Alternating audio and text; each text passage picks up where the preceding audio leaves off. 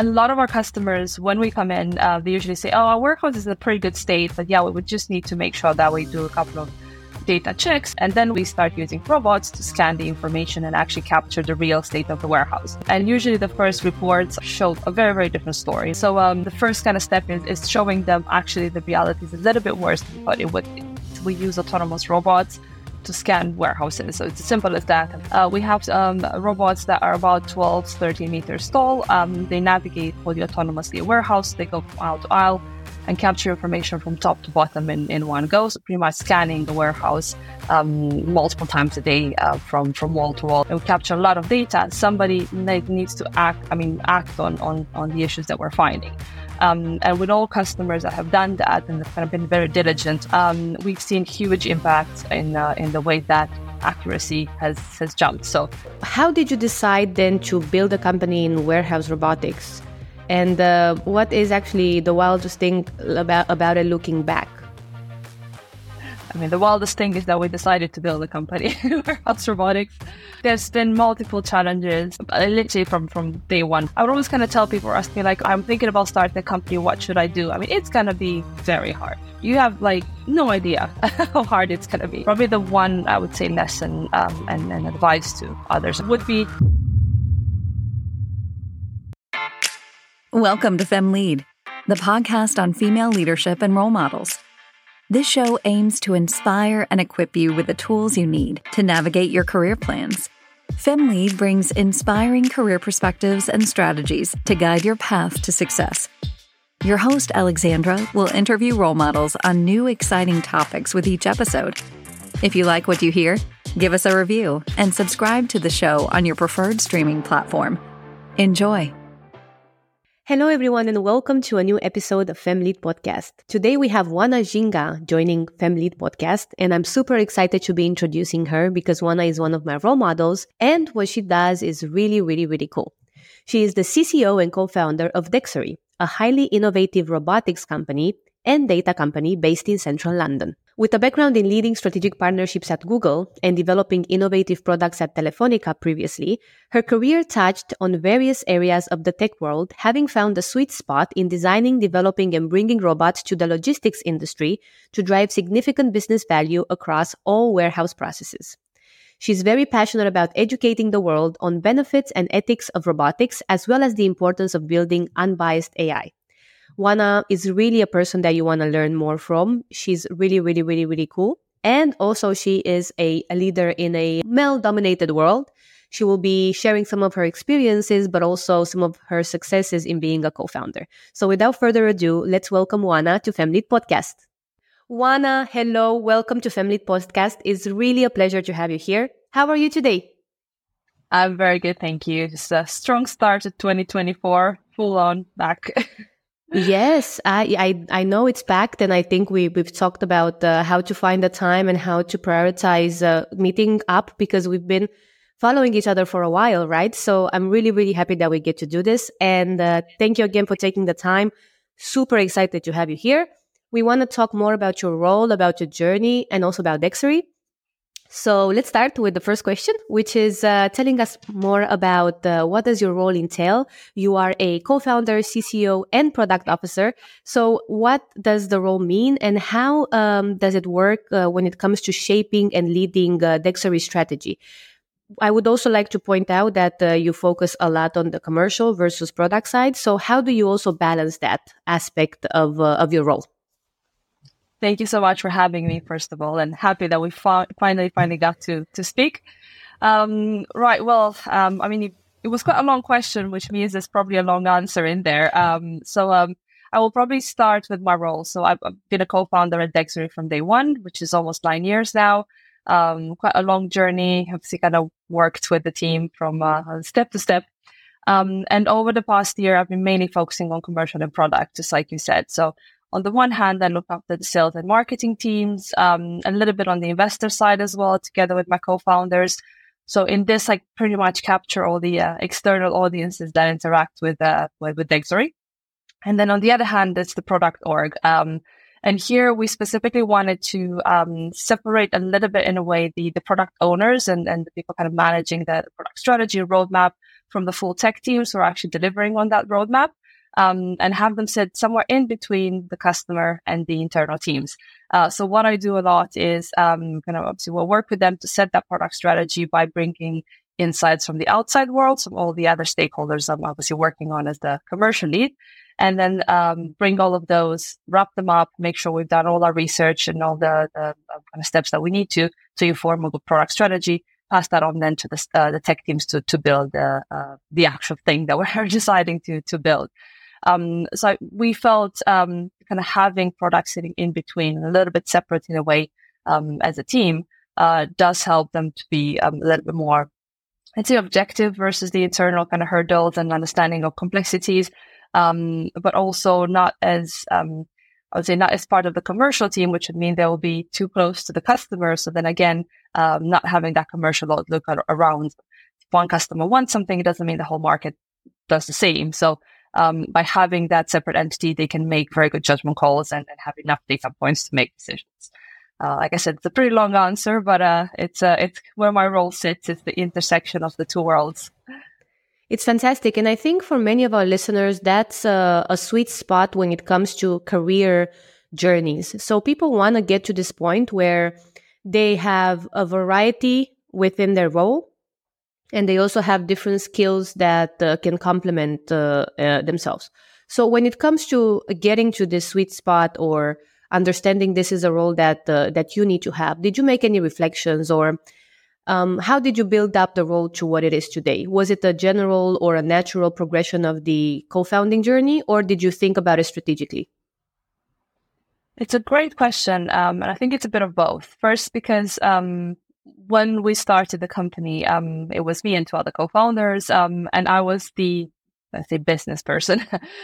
From my studies, from my previous experience, from everything I was doing at the time, I kind of joined the team to support with customer acquisition, customer insights, like everything that, again, kind of reflected on the outside. The other two co-founders are heavily technical. So naturally, I kind of evolved on the commercial side by just from day one and kind of grew with the company. On the product side of things, it is quite new, kind of added to my remit. And it was a strategic decision, like I was saying earlier, to where do we best position this team. And similarly, kind of from my previous experience, I've been quite close to product teams at Google and at Telefonica in past roles. And then trying to kind of bring that knowledge as much as I can, as well as the market insights to product organizations. It's still a journey. I'm still learning a lot. Obviously, it's a very different way of working. There's a lot more process and structure behind product that I'm literally learning with the team, and they're educating me a lot on it. But the decision to do it was definitely strategic, as I was saying earlier.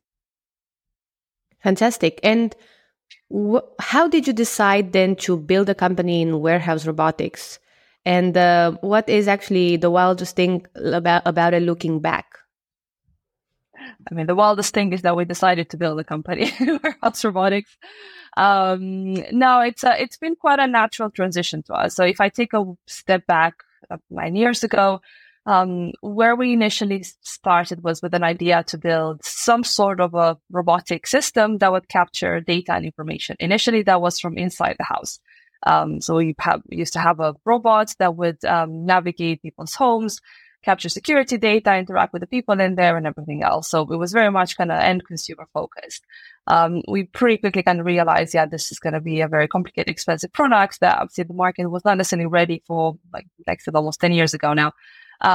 So we moved over to the B2B side of things. And very quickly we were pulled in by the retail sector, developed a very strong product for actually in-store data acquisition around inventory on shelves, which is just something that people spend a lot of time on. It's quite tedious and boring. And had launched a product in the space, went to market with it, had customers going, and then COVID happened. So for us, the transition was a little bit forced into this whole new world that we had no idea about, which is warehousing and logistics. When some of the retailers we were working on the store side, obviously they had to close the stores, they approached us, is this something you can do in warehouses? Like data collection, inventory management, stock taking. And I think we had the same reaction as a lot of the people that had never worked in logistics would have. It's like, what is this thing and why do you even have to come? I mean, obviously you would know where everything is. words. Reality is not really there. It was in 2020, end of 2020, that we decided to completely shift to logistics, never look back.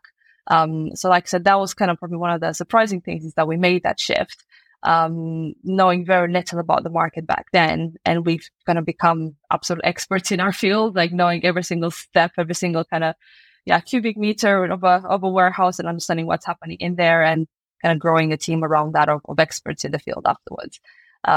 So again, not a very straightforward answer, because it's quite a journey to get here. It was driven by a lot of market pull and customer pull. But like I said, very, very happy and thrilled that we've done it, because we fit right in.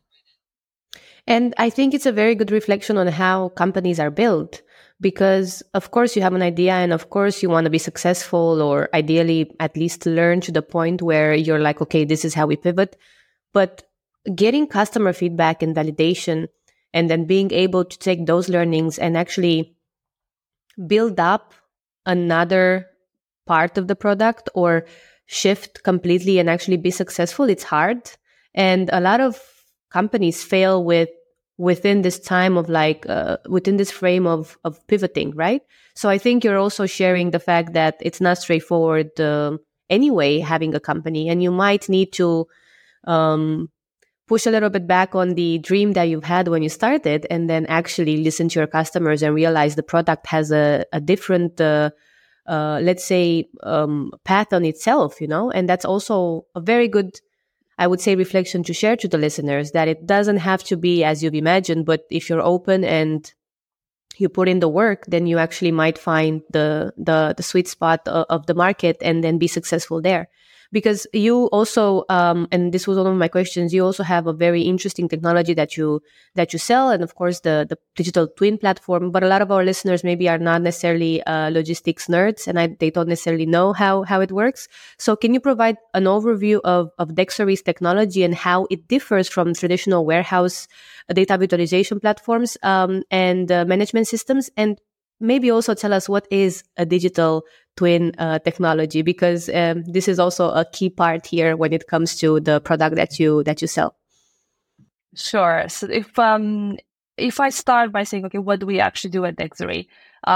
So there's two sides of our product, our solution. Number one is we use autonomous robots to scan warehouses. So it's as simple as that. I mean, there's a lot more complicated technology behind it, but we have robots that are about 12, 13 meters tall.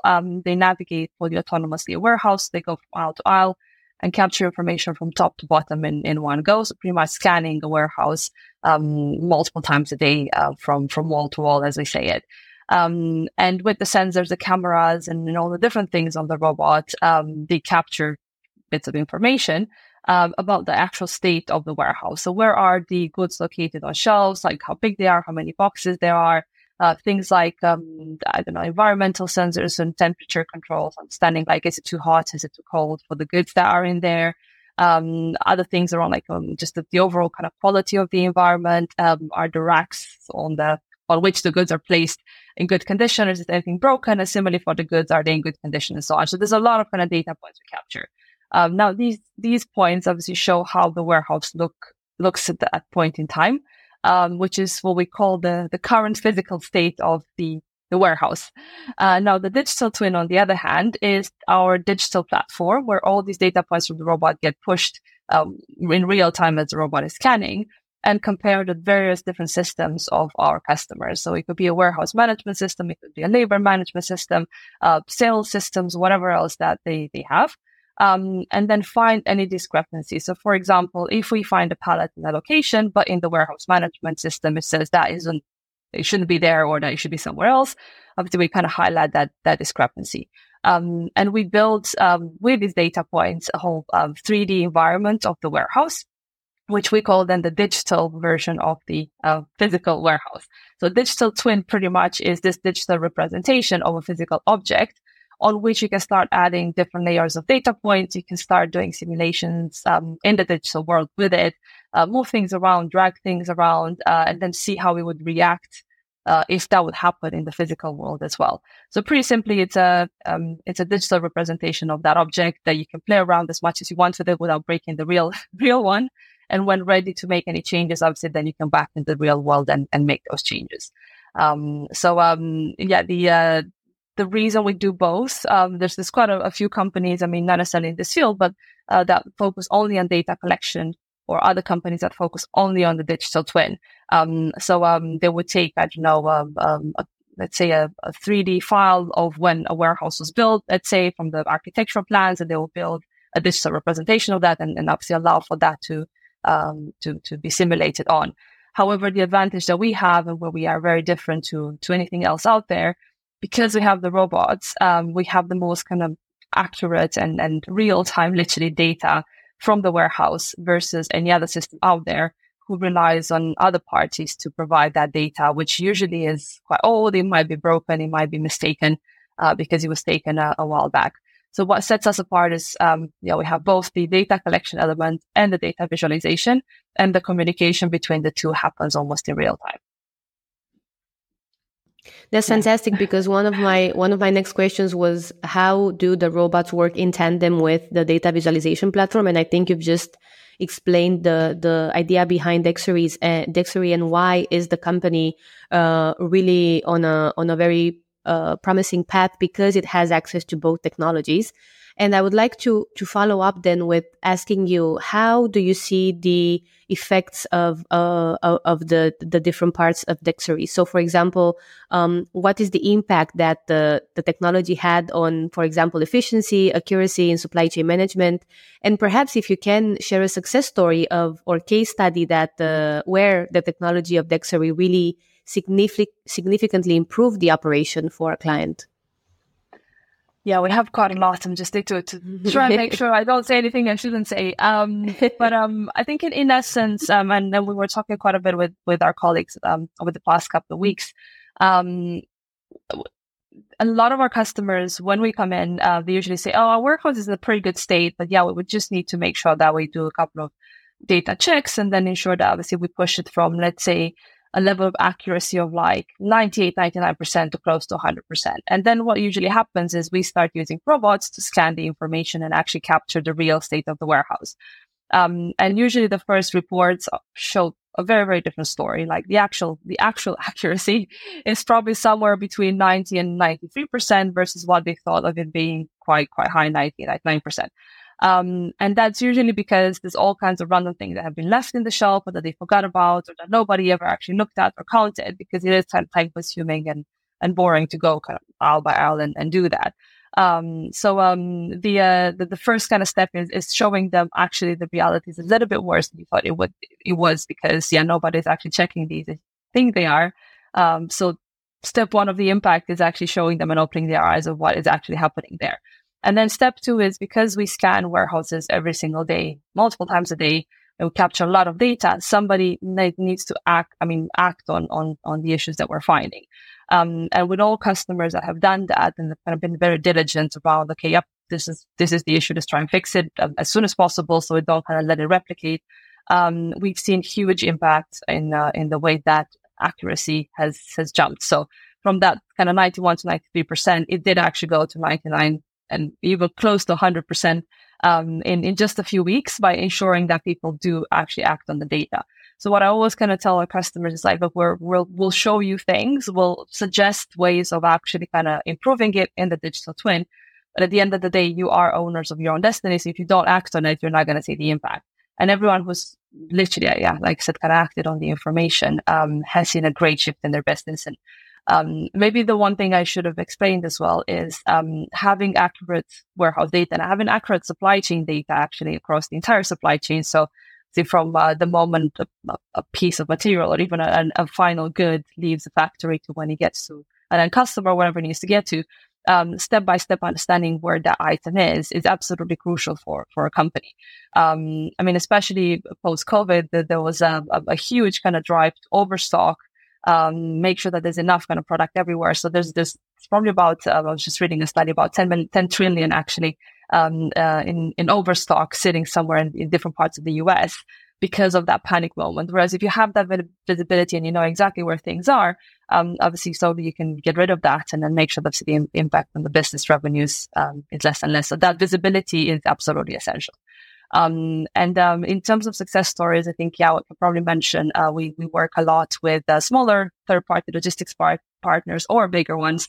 From the smaller side, we have a customer here in the UK called Linkline. They are a small player, but they're very nimble and agile. They usually have warehouses for multiple customers, so they're not dedicated to one customer. And they were one of the ones that very quickly kind of jumped from that 93% to a very high 99 point, even almost 100% was. They had like a couple of things, like 3-4 things out of 55,000 that were out of place. So I know it might not sound a lot to our listeners if you're not from the sector, but that is absolutely insane in terms of warehouse management. And we also work with the guys at Maersk, with DB Schenker, so some of the bigger names as well, where similarly, regardless of the size of the company, you will see very similar results. Mm-hmm. Fantastic. Yeah. And we can all attest to that because also your success stories are shared online, which I think it's very important, visibility and also progress on the company's success. I think it's super important. So every time I see you post or the team posting some numbers and some percentages that we know in the industry that are very, very good, there's always a round of applause following and a lot of comments saying that you're doing a great job, because it is indeed maybe an overlooked aspect of efficiency, the actual integration of solutions in general and what impact those can have, right? And I'm happy you've mentioned some of the names that you collaborate with, because I'm sure that if you ask individuals in those teams, they will be able to, of course, validate that and share the success. So that's really, really great, Oana. And I'm really happy you also talk more in depth about what does the company do and what is your role in it. Because one of the reasons why we also met today was to discuss career progression and also what does it mean to be a co-founder. And I'm very happy to be able to listen also to some of the more technical aspects of your role, and also encourage more of our listeners to go for those jobs and try it out and see what can happen when you start a company or when you become a product officer or a commercial officer in a startup, because the journey is really incredible. You really learn a lot and it's really, really exciting. And because we're talking about innovation, which is the key in the tech industry, how do you then foster a culture of innovation at Dexory? Of course, beyond the fact that you have, of course, also integrated the robots and you've created a platform, but how do you stay ahead of the curve when it comes to technology advancements? Yeah, I mean, with the nature of what we do, you kind of have to, a lot of the things that we're building have never been built before.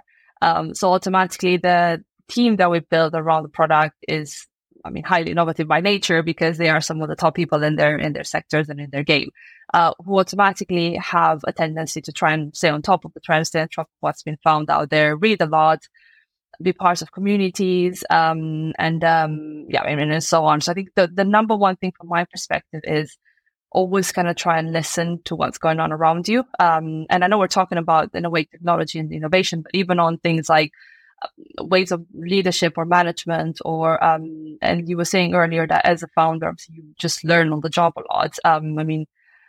Yes, I did sales in the past and I was on commercial roles in the past, but it's very different to actually leading the commercial organization. So all of these things, you kind of like get hit with them and you have to run and do it. But you can't do it very well without kind of trying and learning from the ones around you. So that it's not just obviously on the product side and the technology side that we're trying to be innovative, which again, by nature, you will have to be because you are doing something new, but it's in the way you do it as well, as a manager, as a leader, as a manufacturing process, for example. Like we probably should have mentioned this, but we're an end-to-end provider. So we design, make the robots and install them, and then obviously everything else on the digital twin as well, from building it and maintaining it and everything. So across all of these different teams, the way they approach work and structure their to-do lists and then the sprints and everything else, obviously there's innovation coming in there as well. But yeah, kind of going back to what I was saying earlier, always keeping your ears and eyes open to like what are others doing, what's good, what's not good, and trying to learn from that. And of course, there's also the aspect of being mindful and open to what is new outside your industry, which I'm sure that you also listen to and are aware of. And I think that's also where the innovation can appear, where you're discussing with your clients and you're looking in the market and you see, okay, there's an opportunity here. The cool thing I feel about having a startup is that you already know how to approach this, let's say, curiosity about, can we do something else with our product, or can we create another product segment altogether from the business? And because you're already in it, I think you have way more drive to try it out. So I think that's also a great part of being part of this startup process in general, that you actually have the drive and the access to the talent and trying out. And I'm really excited to see the journey, Oana. It's really, really cool to see you also shine and see that the company is doing well. I'm really, really happy to see that. And because I admire you beyond, of course, being the co-founder of Dexory, but also as a leader, you are a prominent figure in a technology-driven field. So, have you faced any challenges by being such a prominent female figure in the field? And how do you overcome, in general, what you believe to be a difficult situation or challenges? Because we have listeners who would like to be leaders, or who consider, or who are on the path, or they've already become maybe leaders in their first management role. And what they want to hear is, how do you overcome challenges to go to the next level of your career? Can you share any reflections on your experience? Yeah, I think there's been multiple challenges. Literally from day one, when I actually decided to join my co-founders to start this, and at every single step across the way. Just trying to kind of think how to position from an advice perspective, because the number one thing I've done is I've not really listened to any of them, and just kind of keep going on my path, if that makes sense. And on our path as a company, because on the one hand it's the personal journey, but also the company, you will get a lot of hurdles, or it's like, oh, are we really doing the right thing here or not? So the number one thing that I always kind of go back to my team is like, don't take advice from people that are not where you would want to get to. I know it's a kind of cliche word, but a lot of times I've seen a lot of people would come to me and say, you should do this, and that, and I would then go back to it and understand, like, oh, is that really coming from a good place, or like, is that actually something I want to follow? So just kind of keep going on your own path. But I think that the number one from my perspective was always, to your question earlier, kind of understand what's going on around you. Only pick the things that can definitely help you grow and focus on that growth. Always try and kind of learn new things and accept that you're not going to know everything. I mean, it's very easy as a founder that you find yourself leading a company. Now we're over 100 employees now, right? So as I was saying, the three of us are still kind of learning in a way, and still the beginning of our journey as leads. And then from there, just gonna understand that you're still gonna have to continue on it. And I think an important part that you've also mentioned in the beginning is the metaphor with the arena in general in life. I love that you've mentioned that, you hear advice, but of course consider if it is relevant for you, or if it comes from a place of experience, because a lot of people have opinions about everything. And the more people you ask, the more opinions you will get. But I also think something that I wanted to highlight there, that I believe I kind of read it between the lines, and please let me know if that is not the case. But there's also something about intuition and trusting your gut, knowing that, I got this, and if I'm not successful, I really wanted to try it out and fail on my own terms rather than not try it out at all. And there's something there about asking for too much advice in general, and then not starting one of the paths and seeing where that can take you, because you're waiting for the best opportunity and the best scenario and the best team and the best time and so on.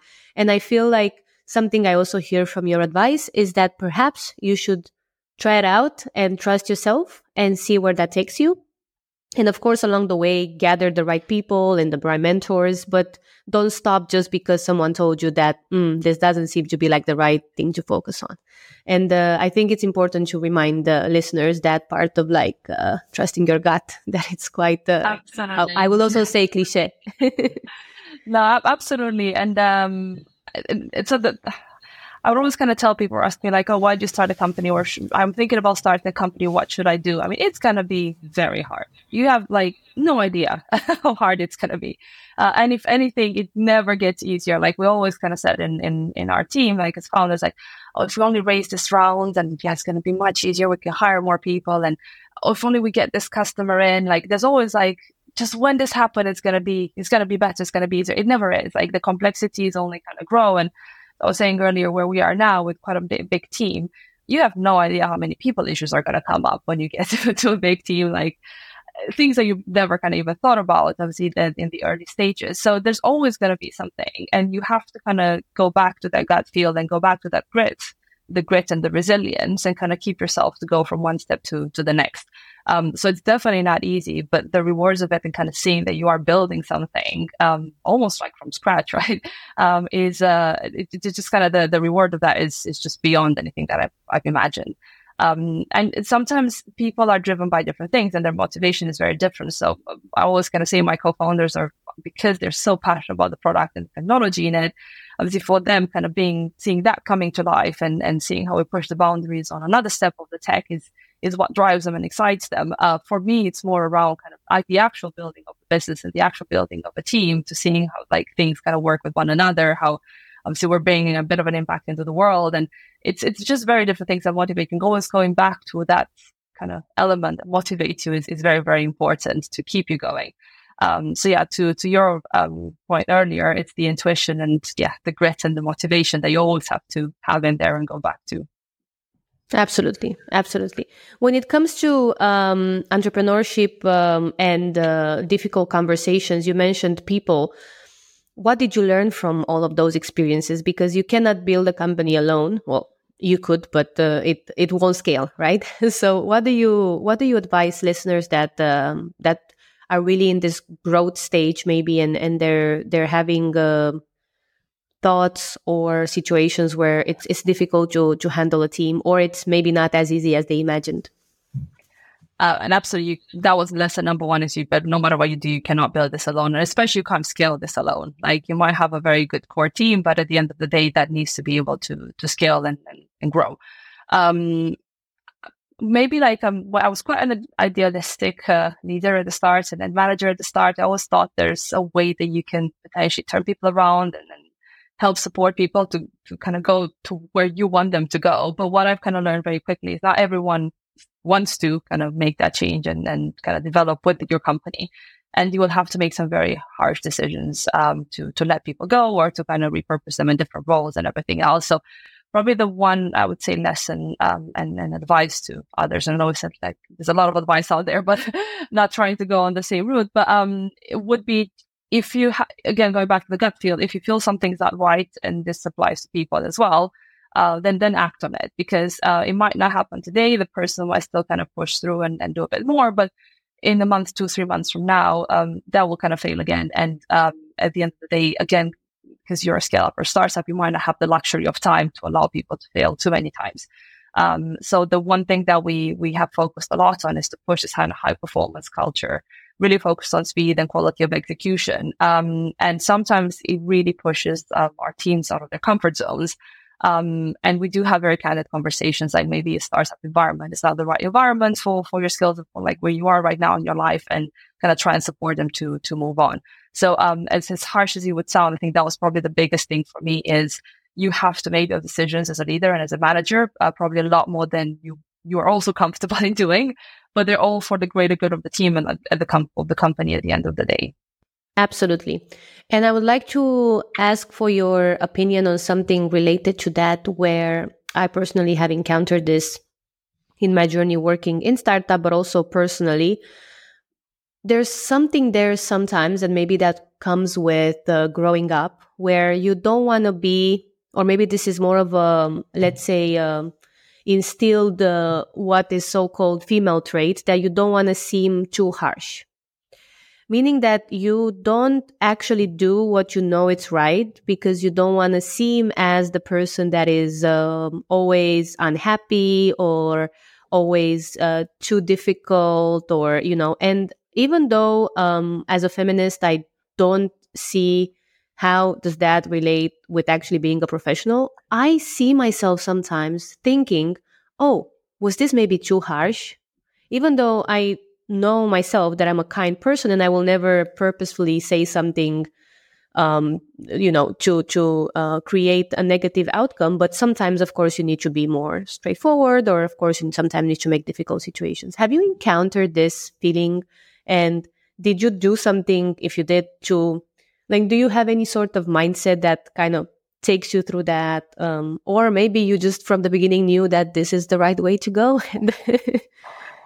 Yeah, no, definitely didn't have that from the beginning. And as I was saying, also when you start as a company, you have a group of, I don't know, 10 people, 12, 20 people, even kind of like going in 25 and 30, where you kind of like, you get very attached to people because you're a small group, you do everything together, you work nights and weekends and everything, like pretty much you're nonstop with each other and trying to build something. So there's some really, really big attachments. And one of the big lessons that I recently got from a coach I've been working with is like, your A team that takes you from 0 to 1, it's going to have to be very different from the team that takes you from 2 to 3, because the type of skills they have, again, going back to motivation and grit, that the second part of the team coming in to meet your first team, it's going to be very different. So sometimes your initial players can't adapt as quickly as you want them to the new culture and grow with that culture and kind of have that growth mindset to understand that the company has to move forward and it's now kind of moving from here to here.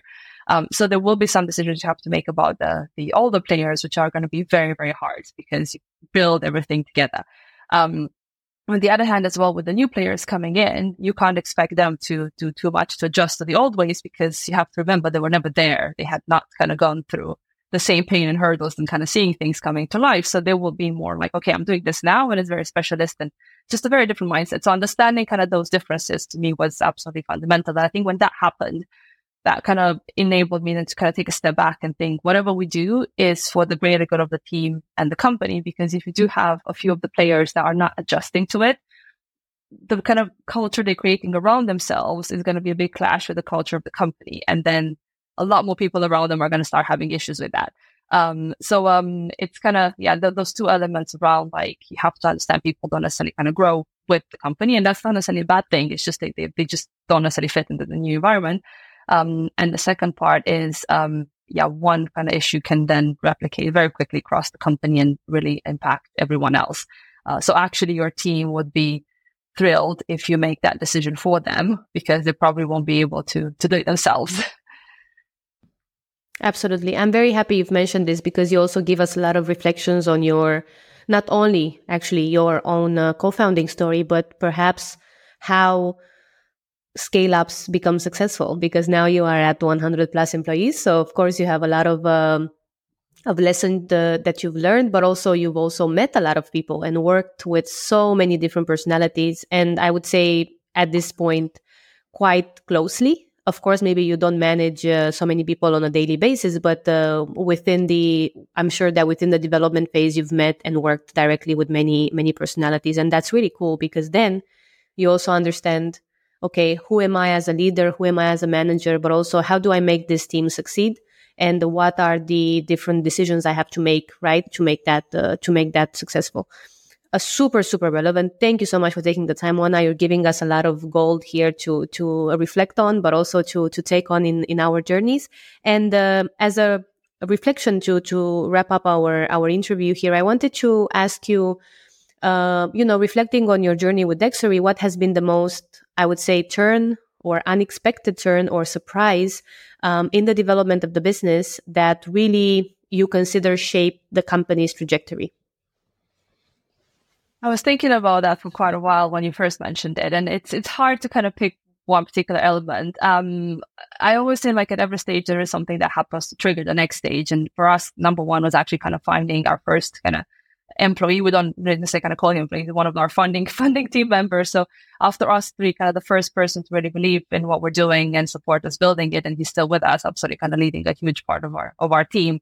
So that, like, without him, there's no way we would have been here. And then after that, obviously kind of taking our first investment, which, probably no surprise there, but it actually came in the shape of grant funding. So from the European Union, which I'm not going to go into Brexit now, but that was absolutely fantastic, again, to kind of give you that fuel to move to the next stage. So there's always something that unlocks the next step. And that was why it was quite hard to kind of pick that one moment. The first customer, obviously, then the first office, and so on. So all these, they're not necessarily that they're happening out of nowhere, right? Because you work a lot to actually make them happen. But every time they do happen, like, we're always a little bit, not necessarily surprised, we're, oh, wow, we achieved this. Okay, now let's focus on the next stage. So, it's a complex and complicated journey, but, very, very kind of, obviously offering and exciting at the end. Absolutely.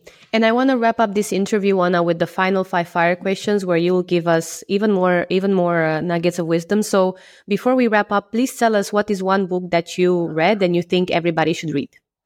Very recently, it's Multipliers. Talks about how good leaders make good people and good teams. Absolutely recommend it. Fantastic.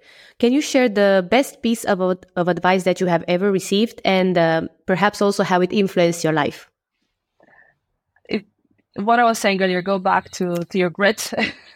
And it's something that I always kind of think about every single day. I'm waking up in the morning. Okay, let's do this. Jump back from whatever happened the day before. Fantastic. Who is your role model, and what qualities or achievements do you admire most in them? So many, and it's hard to pick one. But I would go to Michelle Obama. I really love her style, because we are obviously in a kind of female focused theme, and just the grounding that she has and the calming nature that she brings in. However, still being very firm, direct, and pushing you forward. So, kind of that combination is something that I'm still trying to find, and I think it does require a particular mindset and a lot of kind of learning and experience to get there. Absolutely. If you were to have another career completely unrelated to what you're doing now, what would you do? Well, not a lot of people know this, but I did study acting when I was very young. Okay. So if things would have gone the wrong way, I would have, went the wrong way, maybe the right way, or I don't know, a different way. Probably would have been at the Golden Globes in the weekend, but there you go. That's really, really, really fun. That's really fun to know, Oana. And lastly, if you could change places with someone for a day, who would it be, and what would you hope to learn or experience in that time? I'm very controversial, this one, but I would love to trade places with Andre, our CEO, and then probably one day with Adrian as well, with our CTO, and then kind of see things from their perspective. I think while we have the same journey and we've done things together, we are still very different individuals, and we complement each other a lot. And we do kind of like clash a lot as well. But I think that's what kind of brought us to where we are today. But I would love to kind of see things some days from where they are. And I think it's probably kind of similar from their perspective. I know I'm kind of talking very closely to my day-to-day journey. But I think sometimes it's fascinating to put yourself into other people's shoes that you are interacting with on a daily basis. Absolutely. And I think it's also very cool that you actually not only admire your co-founders, but you would also like to see more about their perspective, or more of their perspective, to understand them even better, right? I mean, I think it's a great ending message to share also to your co-founding team, that you really trust them and you want to continue to build a successful team. Thank you so much, Oana. I hope you've enjoyed this interview. I really had fun having you here. And I wish you honestly the best of luck with the company. You're doing a great job.